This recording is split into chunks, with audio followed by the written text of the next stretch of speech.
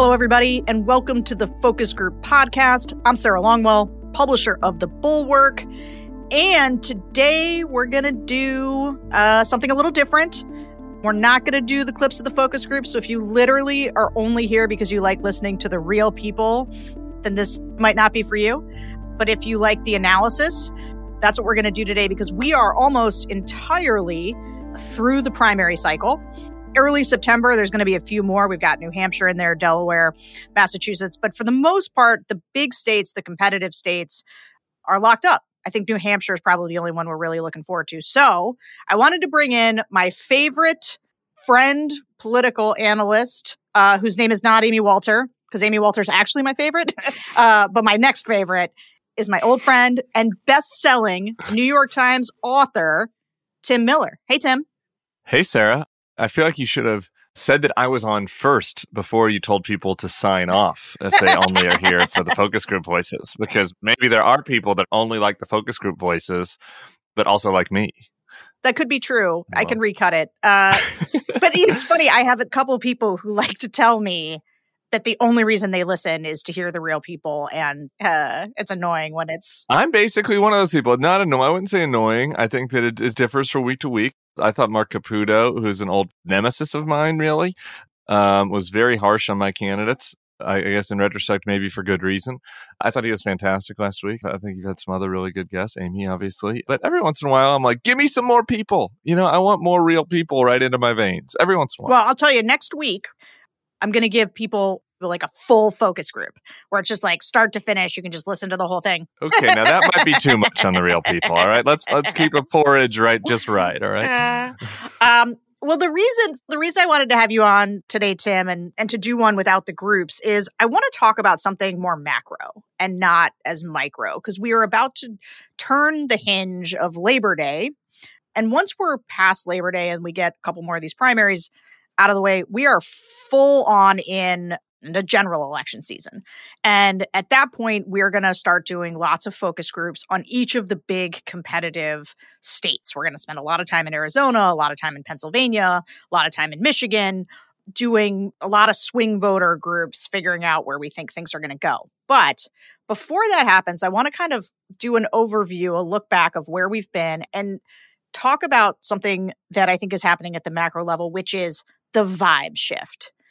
My pal Amy Walter has a really good piece in the Cook Political Report, it was like last week, where she talks about the vibe shift. And that's something that I think we're all starting to notice here. It's coming through in these elections. Like Tuesday's election in NY19, special election where the Democrats sort of pulled it out in a right-leaning seat. There's a lot of suddenly like, oh my gosh, maybe Democrats will hang on to the House. And obviously with the Dobbs decision, I think that there seems to be an enthusiasm shift. And so I want to talk about vibes with you. That's why I want to have you on, because I know you like to talk about vibes. I love vibes. Yeah. And I got to tell you, I do think more and more of our politics is starting to be about vibes. And so I want to dig in on this. So why don't you just tell me from your perspective, and let's maybe start with Tuesday's election in New York. Like, where would you say we are right now? I think obviously the Democrats feel like they have their wind at the back a little bit. And I think that just the frustrations and annoyances that are happening, economy writ large, are starting to taper off a bit. And I think that is having a big impact on vibes. Vibes is also a lot about expectations, right? Like when you're told that the Joe Biden return was going to be normal and that COVID was going to be over, and then all of a sudden we have these lingering annoyances that last for months on end and costs are rising. That is expectations fail, right? Like, and that contributes to people having bad vibes. Then after a while, you kind of realize that we're adjusting this new normal. All of a sudden, there's a tapering of inflation. The Biden administration seems like they have their act together a little bit more than maybe they did towards the end of last year. Some of the just day-to-day first world problem annoyances that happened from the kind of post-COVID rebound, like you'd want to order a bed, but like one of the parts you couldn't get for 7 months, or, you know, you go to your local coffee shop and there'd only be one barista there instead of 3, and it would take 35 minutes to get a coffee, right? All these things are first world problems, of course, but they contributed to this, right? When you're like, man, my paycheck isn't going as far as I thought it did. I also have to deal with all these annoyances. the vibes were bad. I think that stuff is, still there, but at a much lower level. People getting a little used to it. Things are getting better. And I think that is contributing to the kind of mood about the Democrats in the midterm. And then, obviously, I think we can have a separate conversation about Roe, which has had a different type of impact than maybe I expected right when it happened. So let's just talk about Roe. Because I think, Okay. After the special election in New York in particular, did you have any reactions? Yeah. And by the way, Pat Ryan is the name of the winner of the New York special election that we've been talking about, New York 19. I mean, it's not nothing.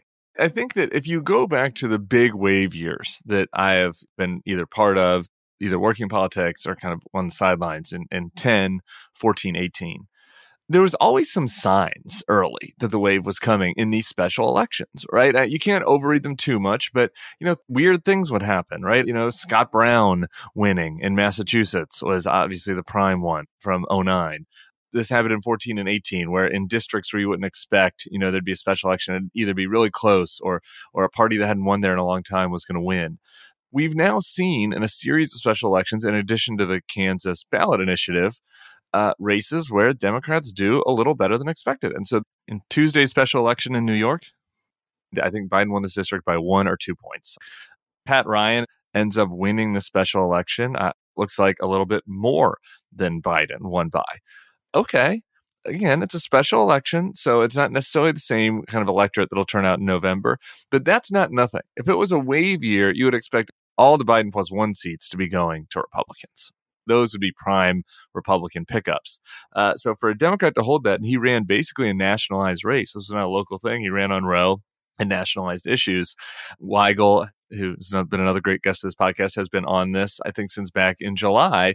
And you notice in some of these races, it's kind of the opposite of the old Tip O'Neill. All politics are local. A lot of these Democrats are trying to nationalize this about January 6th, about abortion, about Republican crazy. That's what this candidate did. He wins. He does better than Biden. Is that a sign that Democrats are going to win all the Biden plus 1 districts in November? No, but it sure is a good sign that the wave, might not be materializing. It may yet materialize late, but it sure doesn't feel like it is right now.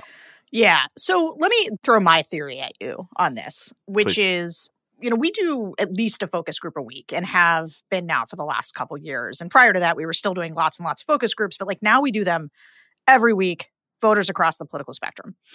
If we'd been talking sort of last fall, and I was talking to lots of reporters and they were asking about focus groups, the thing I was talking about a lot was the enthusiasm gap.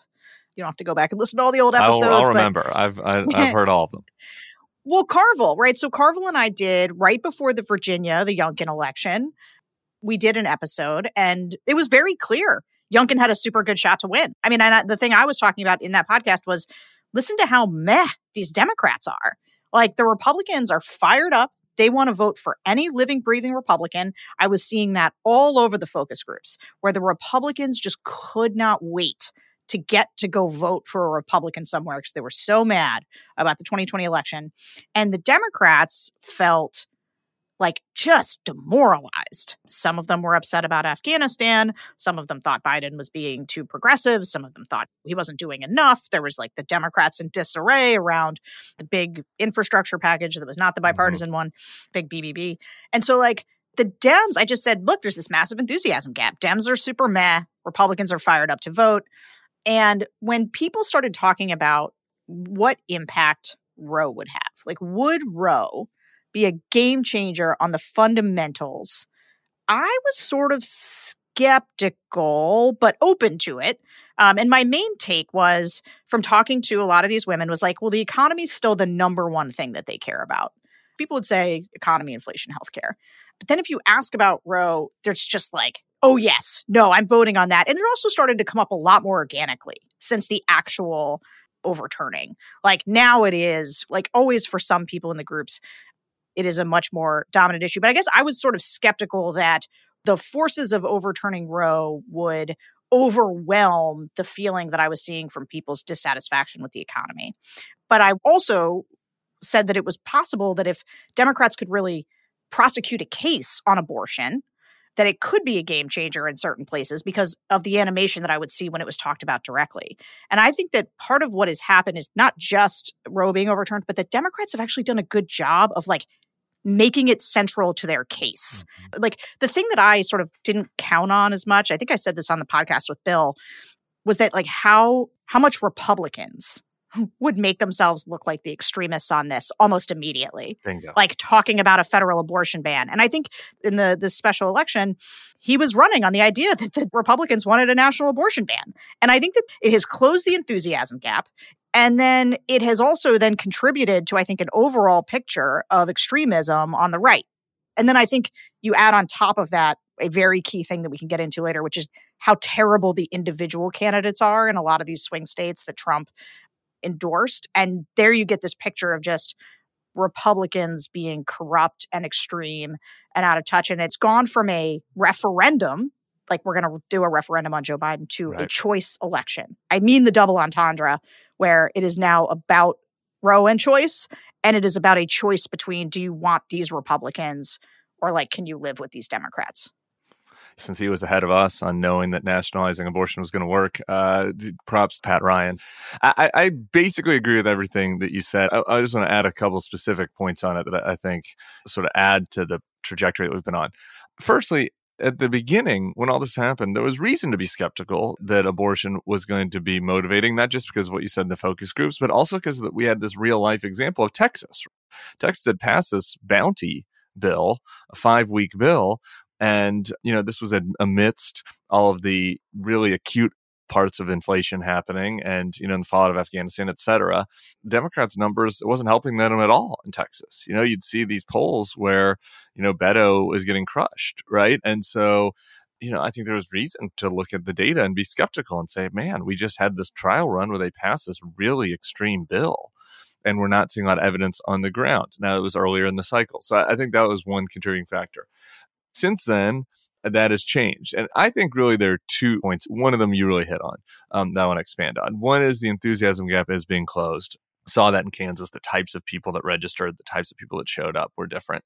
The second thing is I was maybe wrongly, in retrospect, concerned that what we would see is just, after the overturn of Roe, is like both sides going to the far extremes, right? And it's kind of coming out in a wash, where Democrats maybe get a little bit of an enthusiasm boost, but with your median voter, turns out to be a little bit of a wash.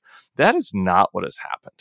To your point, of the Republicans being the one that have described as extreme. I think if you're an average voter and you look at the abortion situation right now, what you see is the Democrats basically running on status quo, right? Like keeping the current abortion regime intact. And I think that's your perception of the Democrats. Perception of the Republicans is that they're trying to ban abortion in 1 week and with no exceptions. You hear these horror stories. Recently heard this from a legislator in South Carolina. It was a Republican legislator talking about how the law they passed, the heartbeat bill in South Carolina, was preventing, a woman from getting a procedure for a fetus that was dead, right, but still had a heartbeat that was not viable. That created a lot of ancillary health risks for this young woman. She's 19. This is a Republican South Carolina state legislature talking about how they have to fix this. So people don't like radical change and stuff. A lot of times this hurts the Democrats on various issues. People are generally comfortable, right? And so if they look at this and say, man, the Republicans are going to try to put in this regime that might have a very meaningful impact on me or one of my loved ones, a woman in my life, a young girl, that is scary. And the Democrats' position doesn't feel as scary because they're basically saying, no, we just want to keep the rules as they were.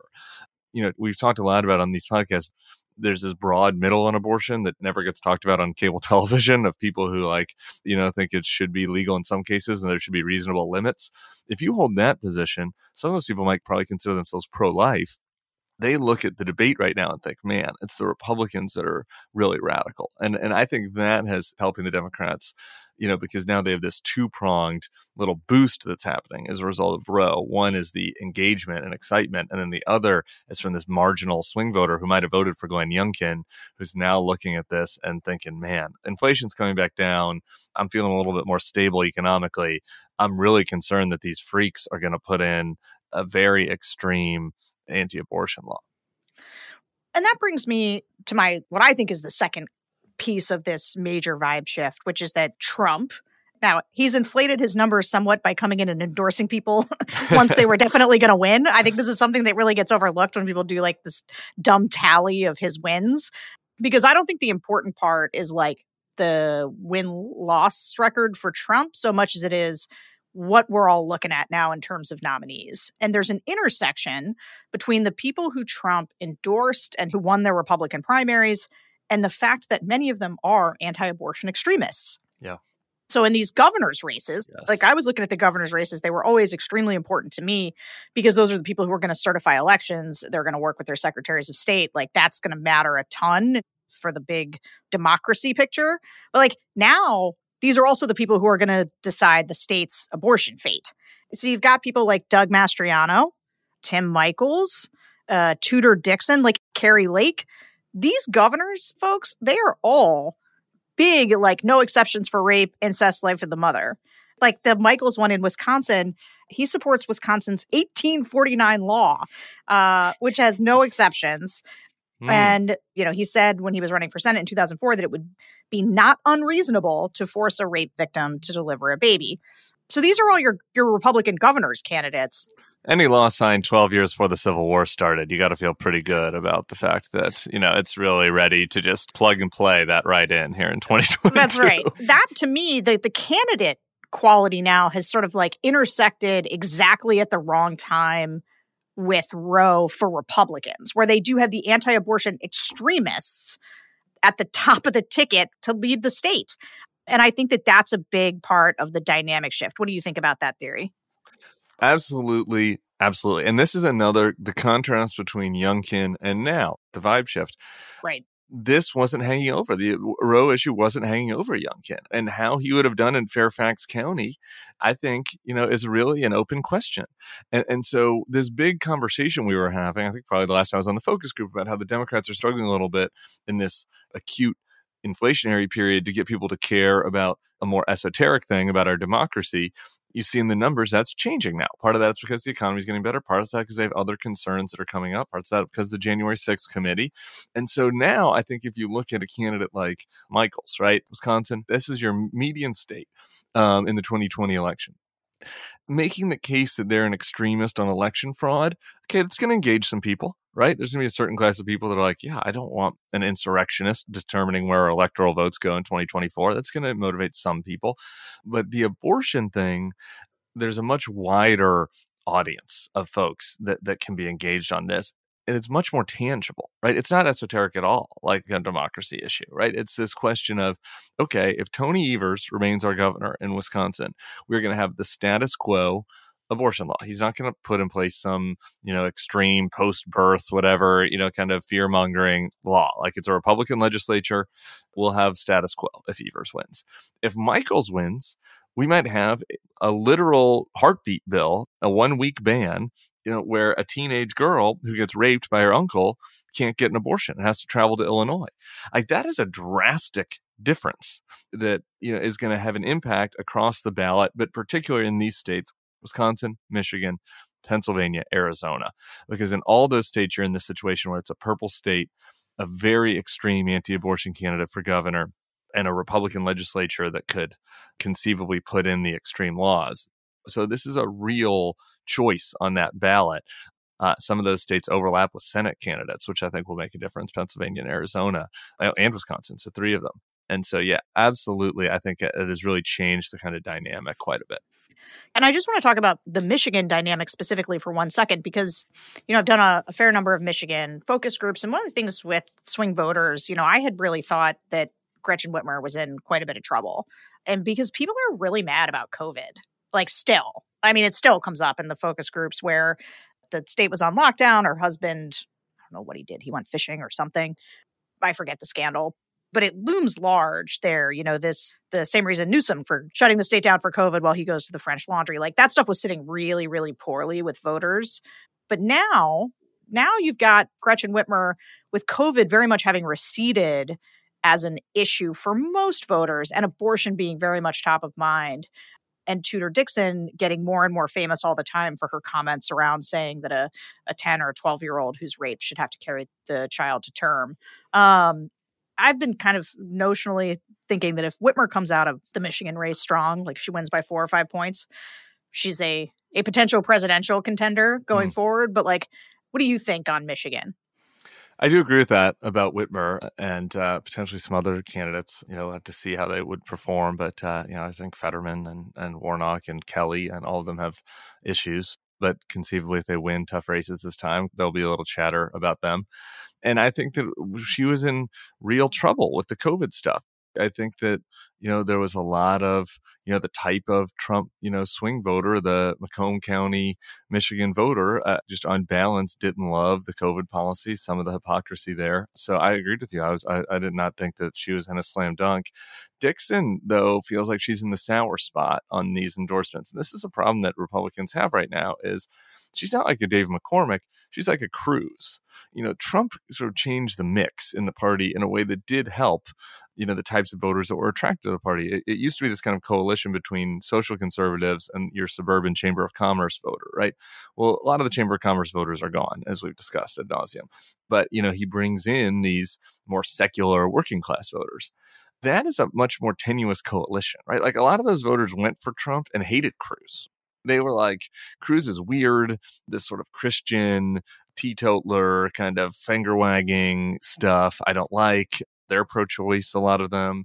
And so going back to somebody that is just a pure Christian right nominee in a state like Michigan, it's a weird fit. So I don't know that she has no chance to win, of course. It's certainly a winnable race potentially for Dixon, but I don't know that she's a great fit kind of for a different reason than some of these, like, the Kari Lake ultra MAGAs are a bad fit. They both kind of have different types of deficiencies. Yeah, I totally agree with that. But one of the things I want to make clear is that I think Whitmer's in a better position, the same way that I think Katie Hobbs is in a better position. But like, those are going to be close, really close races, and they could definitely lose. And especially in the case of Kari Lake, I think it's extremely dangerous, and that nobody should take it for granted that just because these are slightly weaker candidates, they still can't win. But I literally had written down, talk to Tim about his weirdo theory of politics, because this is my favorite piece of analysis that I ever heard from you that totally changed one of the ways that I thought about Trump voters, that when I see it in the focus groups, like you said it to me a long time ago. And then when I was doing the focus groups, it's so clear because people have started describing Trump as far right.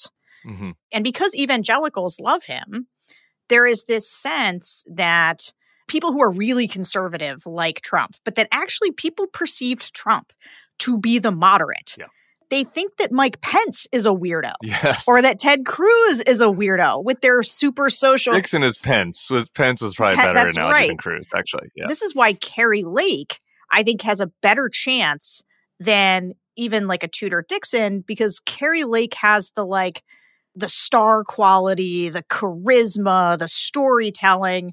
And like, she is a kook and a conspiracy theorist, but she doesn't come off like an evangelical. Like maybe you can say this better since this is your theory, but it's like they have a pop culture sense of religion, but not like they're not actually religious.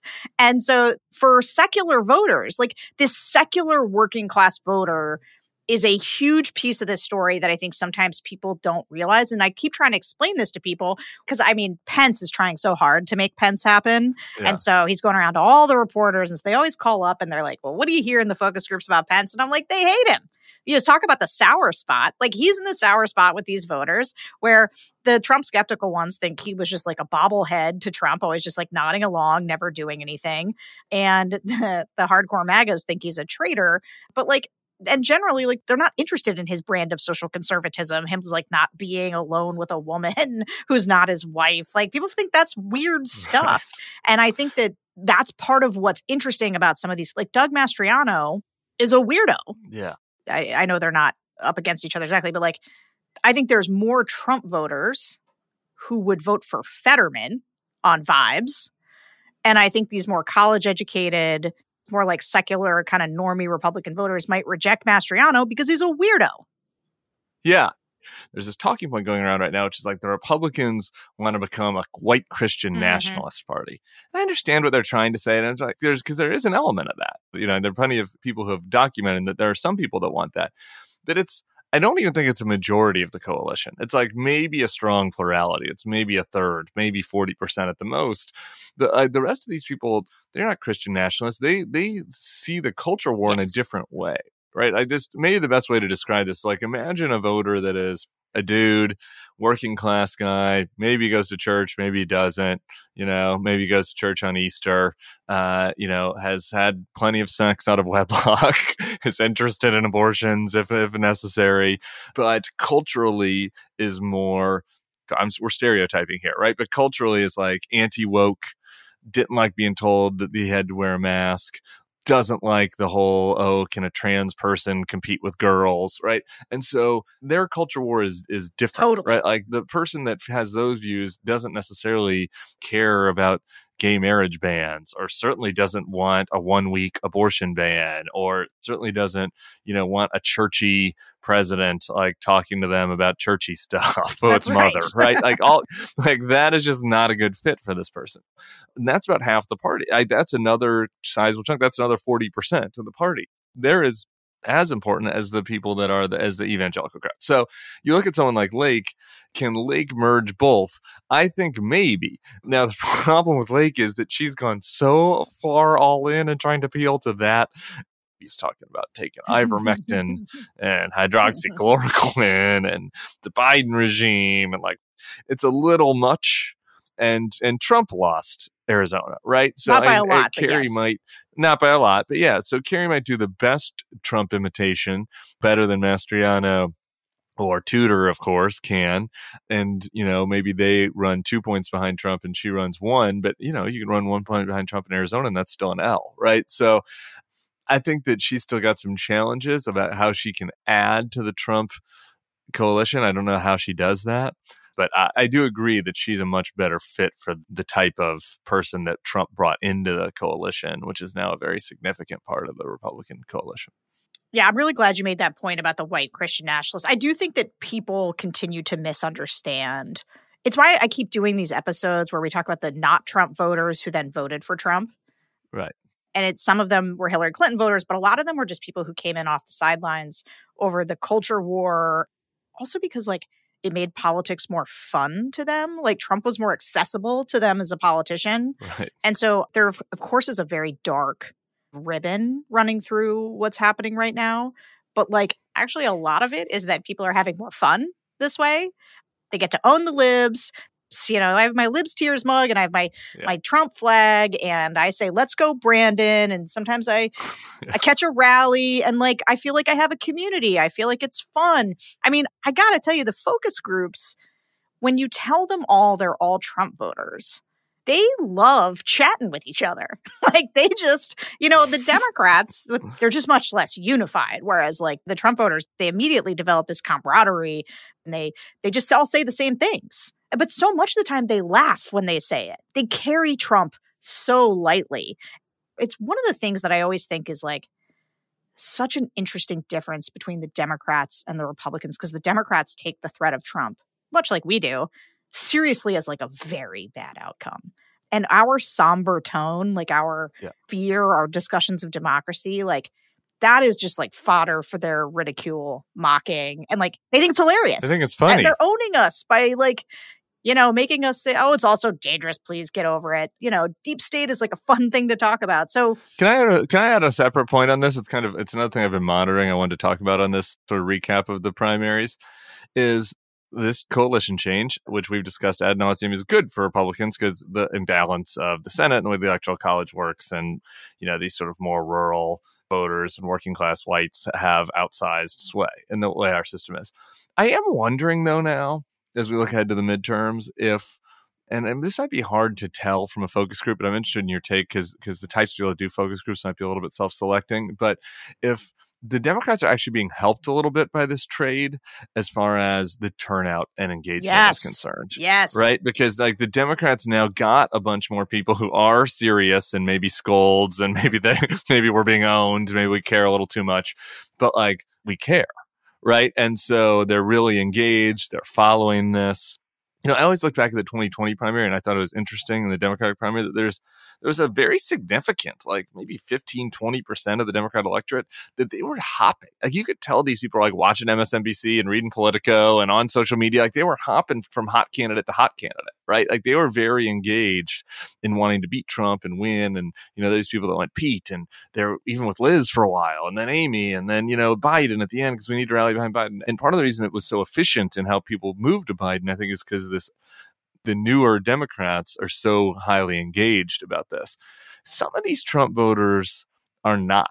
Right. And if they're taking this all as a big troll, this isn't to criticize people for being less educated, but just if you don't have a college education, you historically aren't as engaged in politics, that profile is the profile of a type of voter who doesn't vote in midterms as often. And I do wonder with Trump on the ballot, if some of the Republican wave is being crested a little bit by like the fact that this new coalition is a little harder to turn out, and the Democrats who used to always feel like, oh man, it's so hard to turn out these lower income voters that were a key part of their coalition. There's now some of the coalition, but a lesser part.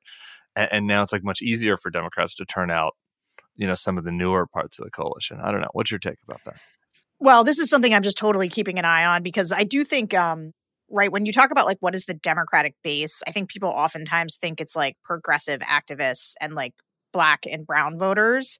And I actually think it's Black and brown voters and like college educated suburban voters, because that progressive like city base of kids, like they're your unreliable people, right? Like this is why Joe Biden thinks he's got to give everybody 10 grand in debt loan forgiveness, is to get those people up off their butts. But those college educated suburban voters are extremely reliable primary voters. And they've been voting in Republican primaries for a long time for moderate candidates. And now they are voting for Democrats in these elections.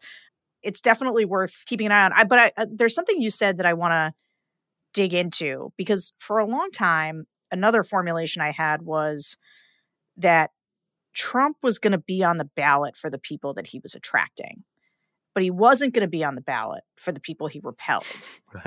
And so he was on the ballot for the people that he attracts by being like, well, we got a revenge tour. We've got to avenge the election being stolen. But for people who turned out specifically because they wanted to defeat Donald Trump, right, he's not going to be on the ballot for a lot of those people. But I think that one of the big missteps, besides the candidates that Trump endorsed, as well as the good candidates he chased off in Sununu and Hogan and Ducey, for example, I think one of the things that he's done is he has put himself back on the ballot, because there's all these election deniers. And I think the further we've gotten away from the 2020 election, the more bored people are getting with the election denialism as like an animating issue. I think a year ago, it was much more animating. And now people are kind of like, I want to talk about like why Biden like is brain dead. And I want to, talk about inflation. And Republicans aren't talking about those.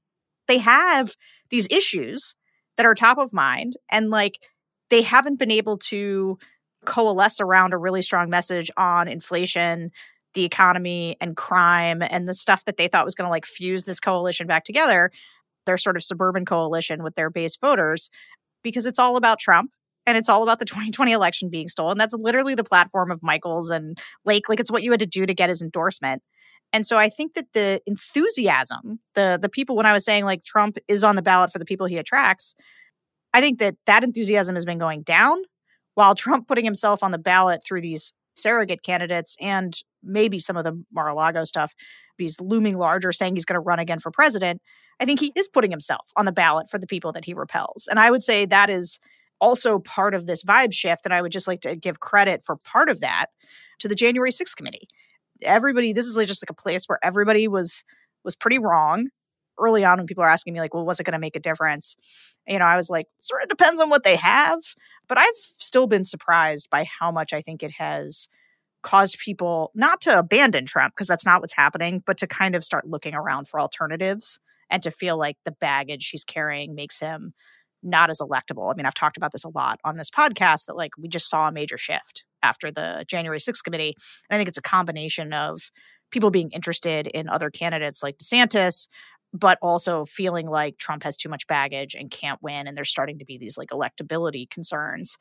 And so I feel like there's been like a little bit of drift from him. And again, the people who hate him are being reanimated by him and the crazy people he's put on the ballot. Yeah. And just briefly, the thing that I would add to that is that, again, I keep going back to Youngkin, but I think it's just important for like a baseline, right? Because this was a big reason why people thought a red wave was coming. Right? Virginia had been a big blue state, and for Youngkin to win, and we gave a lot of reasons for Youngkin to win, and some of the resistance folks, some of our new friends, were kind of dismissive of some of these things. Like, come on, like I don't know if that's really right, and it must be racism that people voted for him or whatever. But there is a really meaningful change between them and now. And for those of us who follow this closely, like the distinction between Youngkin and Tudor Dixon or whoever is, for your average voter, you're looking at him and you're going, okay, this isn't an insurrectionist, really, right? He doesn't give off insurrectionist vibes to keep with our vibe check. And I am really pissed about gas prices, et cetera. That is not the case for Lake, Mastriano, Oz, it's Michaels, et cetera. They do give off insurrection-y vibes, right? And so that does matter. And so along with the January 6th committee, along with Mar-a-Lago, does put Trump more on the ballot this fall than he was last fall. Add on Roe onto that, add on economy getting a little better. All of those elements are contributing to why the environment looks a lot better now than it did then. Okay, so we've established that there has been some vibe shift. We've talked about why we think it is. It's Roe, it's Trump on the ballot, it's the Democrats' enthusiasm jumping up, it's the terrible quality of the candidates, many of them weirdos and insurrectionists. Gas prices going back down a little bit. Gas prices going back down a little bit. Okay, so we've got all that stuff in play. So then here's my next question. So Democrats today are feeling great. They think that maybe the House, they can hold on to it.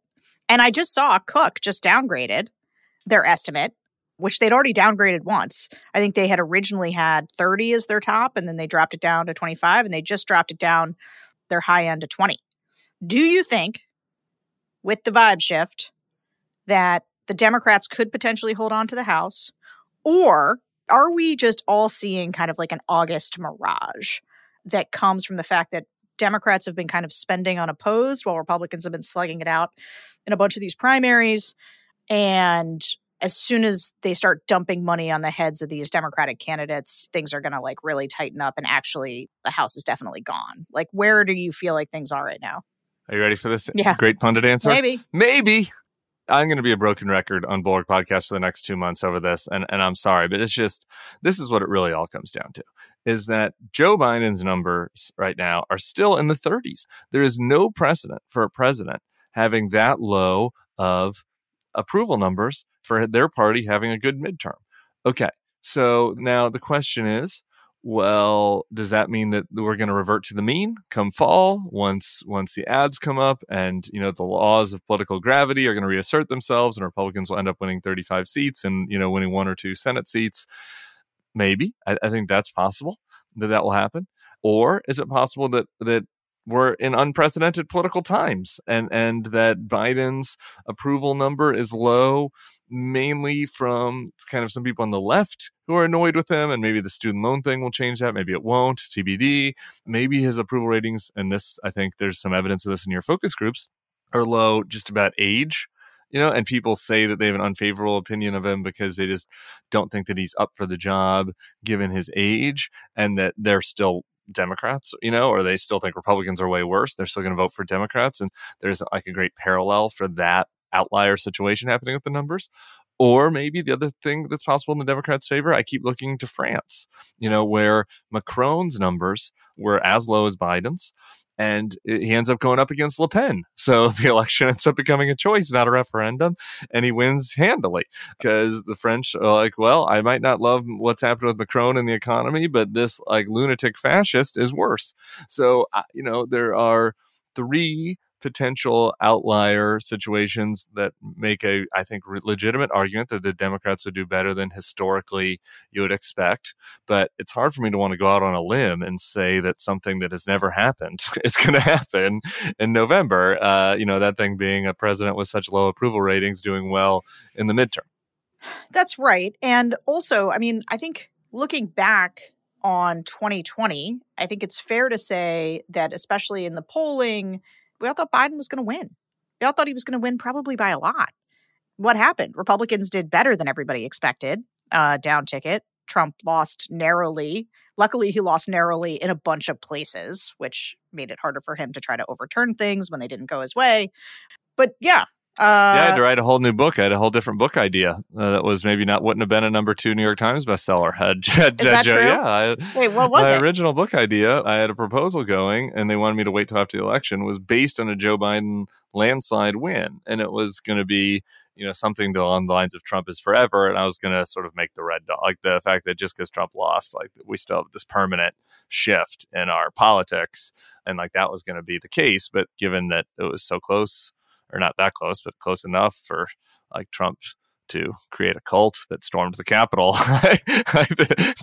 There was not a requirement for a book about how Trump was going to have a permanent impact on the Republican Party. It was kind of like a tweet and not a book. It was pretty evident on people's TV screens. So yeah, no, expectations were that Biden was going to do better. And there is, at this point, some pretty clear evidence, particularly in certain states, that like there are Trump voters who aren't answering polls. Oh, well, I can tell you we've been running polls, and the number of Trump voters that opt out when you're basically trying to do like message testing, like they just disconnect immediately. And so I worry very much about the polls. I worry about overinterpreting things like Kansas, where you had a standalone ballot measure as opposed to like a candidate that they don't like on abortion, but they do like on the economy, et cetera, et cetera. That makes it a tougher choice for them. And so I don't think that's all that clear. But the one thing that I think, so I was putting this up, this idea of, hey, Republicans did better than everybody thought in 2020, and people just rejected Trump.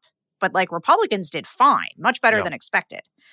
What's interesting to me about the change now, and it's going to be a question about just how much do candidates matter and how much do fundamentals matter, is that now there's like so many of these candidates are now on their own seeming like crazy people. I just really do still think candidates matter a lot. I think fundamentals matter a lot too. That's what I wonder. Yeah, I mean, look at the big ones that they won, like Susan Collins, Tom Tillis, right? I mean, like, say what you want about these people, and it's fine to hate these people if you're a Democratic listener, but there isn't really a comparison between them and like Dr. Oz and Herschel Walker. Even Perdue and Loeffler, like if it wasn't for the craziness where they end up running as pro-coup candidates, it's different. It's a category difference. And in a casual voter's eye in particular, I do think they're going to look at Oz, at Mastriano and judge them more like they judge Trump. So, yeah, I think that there could be, the sense that Republicans did better underneath Trump in 2020. That's true. Can they replicate that again? I think that might be the case, in Florida, right? They're hopeful Democrats and say, Marco and Ron DeSantis, we can beat them. I think most Republican voters are going to look at Marco and Ron DeSantis the way that Republicans in North Carolina looked at Tom Tillis, right? And stick with them and not look at them as crazy people, regardless of what everyone's personal views are of those two people. They're certainly not my favorite people. But I think there's a category difference between Oz and Mastriano and Marco and DeSantis.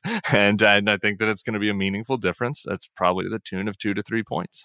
It's so funny you brought up Florida, because that was my last question is the vibe shift enough? Great minds. Is the vibe shift enough for Florida? Because this is what happens, right? When there's a vibe shift, everyone starts getting like, ooh, maybe we'll hold the House. Ooh, maybe we should be in Florida. Maybe you can beat Rubio. He's weak. Val Demings is the best. And I think that might still be an overread. I think that's an overread I don't think the vibes have shifted that much. And obviously we had the Florida primary.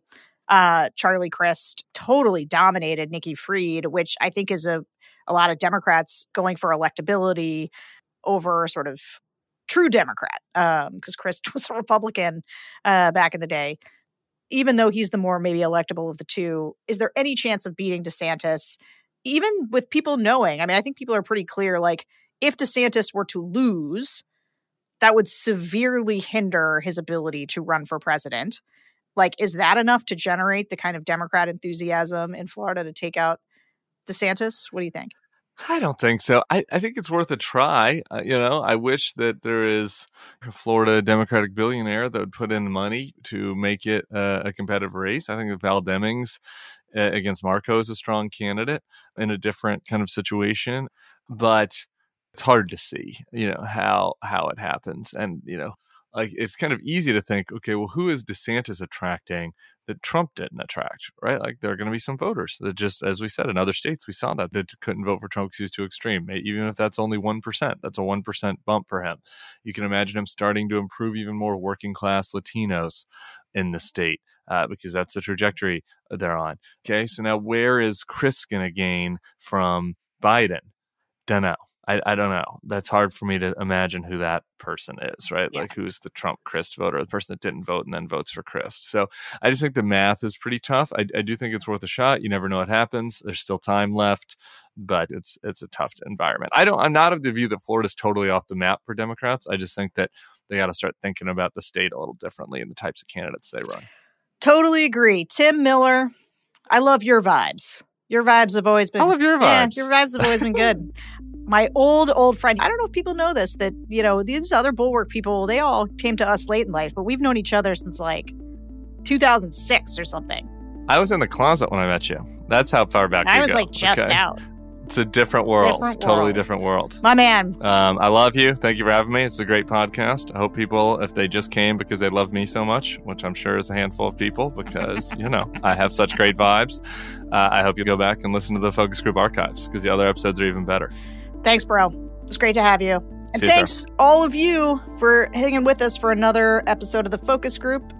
We will be back next week. And like I said, it's going to be all Focus Group participants all the time. Have a great weekend.